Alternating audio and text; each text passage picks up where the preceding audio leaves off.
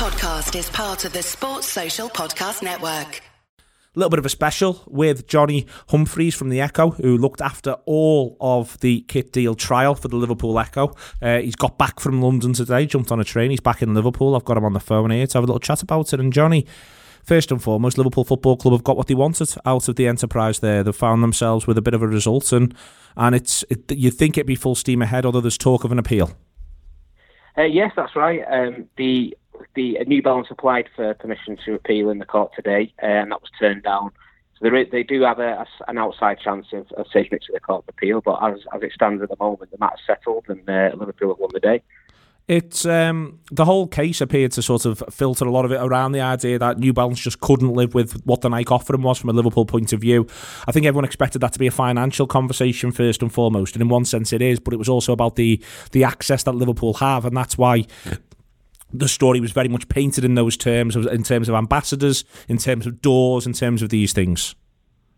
Yeah, that's right. I mean, the vast majority of the trial focused on this question of doors. And just for anyone who's not aware, doors means global retail outlets. So that could be a shop or even an online retailer. And that, as I say, that took up the vast majority of the court's time. So Liverpool's legal team grilled New Balance executives on internal emails and calculations of how many doors they could achieve. And I know there's a few emails that suggested that some New Balance executives had doubts or were a little bit concerned about whether they could actually match Nike. But the strange thing was that didn't actually become the crucial issue. And if that had been the crucial issue, New Balance would have won. It was the clause in Nike's marketing offer that actually turned into a bit of a silver bullet for Liverpool. It was kind of a secondary argument that Liverpool put forward. Everyone expected the distribution clause to be the main part of the case. But because Nike had name-checked LeBron James, Serena Williams and Drake, the judge decided that New Balance had no chance of offering ambassadors and influencers of that calibre. So it set quite an interesting legal precedent, really. I was about to say that what that does is that the idea of the connections, almost, of that being you use the phrase influencers there. You know, it's we live in different times, but the idea that who the influencers are or aren't has such a profound impact on a case such as this, it is really significant and it is quite unique. Yeah, absolutely. New Balance had argued that the concept of measuring the calibre of a particular athlete was too vague. The way that the matching clause works is that New Balance have to match everything that's deemed a material, measurable or matchable clause in legal jargon. And New Balance said that it's just too vague. How do you decide which metric you use to compare two different athletes and the marketing power that they have?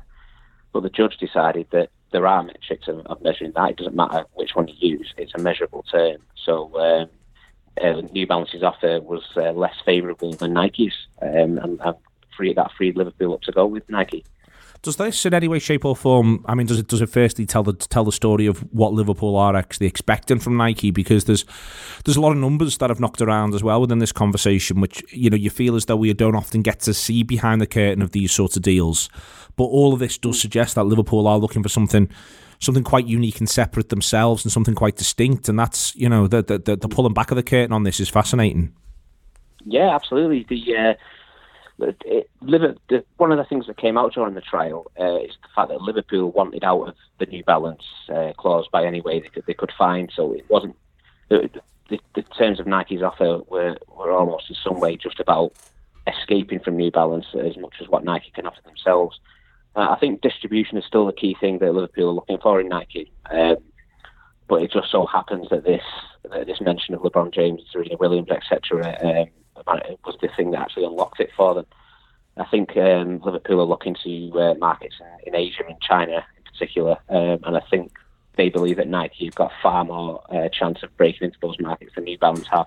New Balance are a fairly new brand, or a challenger brand as they call themselves in court, and their presence in China is very limited and limited to like footwear retailers. So I think the Eastern markets are one of the main things that Liverpool are looking to do with Nike, and that could unlock major new revenue for them.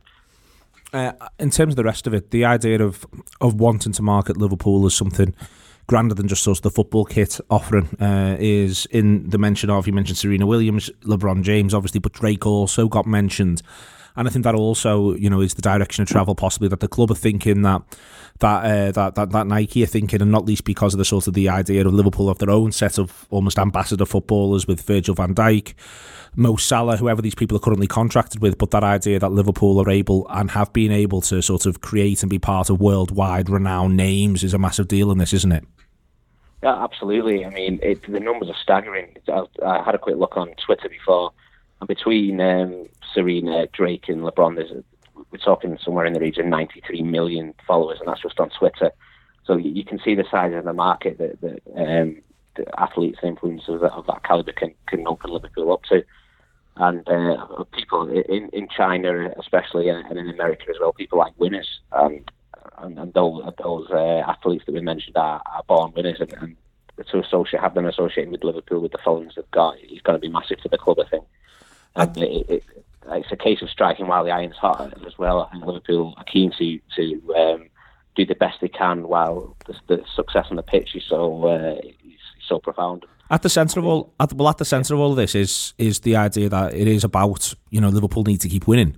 The gamble of this deal appears to be from the outside that Liverpool need to, in order to continue to be successful, they've got to continue to be successful, which is a bit of a ridiculous sort of thing to say, but that's at the essence of this. They have to succeed, otherwise if they don't, then this deal won't succeed, which will make further success more and more difficult. The club, this is what's come out of this trial, to me looks like the club are taking a little bit of a gamble. Well, there's a bit of a strange moment in the trial. Nike appear to have put a clause in the sort of full formal contract with all the T's and C's that Liverpool weren't expecting, and Liverpool say they're not legally bound by that. And that was that if Liverpool don't qualify for the group stages of the Champions League, the minimum distribution specified in the contract doesn't apply. Now, Liverpool are saying that's not the case, so whatever happens over the next 5 years, Nike's got to sell their products in a minimum of 6,000 stores. But the point still stands. Liverpool's success is absolutely key to increasing their commercial revenues going forward. Like I said, the athletes and influencers we've talked about are more likely to be associated with a successful club, with a winning club, with a brand that's marketable. So, yeah, I think the further success on the pitch is going to be sort of a momentum developing. That's you talk about the Man United deal with Adidas, and Man United's troubles on the pitch are well known at the moment, but their kit deal is still considerably bigger than Liverpool's. But I think in a few years, if this success continues to Liverpool, they're going to get to a stage where the brand is still strong, even if things fall away a little bit on the pitch. So it's absolutely crucial to get a good deal in now, grow the brand while they can. Excellent stuff. Thank you very much indeed to Johnny for taking the time. And you can find all of his stuff on the Liverpool Echo website. Don't be shy about getting on there. And he was reporting it right the way through the week. Any other developments as well, he'll be right on top of. Senior reporter for the Liverpool Echo, Johnny Humphreys there. Thank you very much indeed. Hopefully that has enlightened you a little bit as to what this has been about and where it goes next. Sports Social Podcast Network.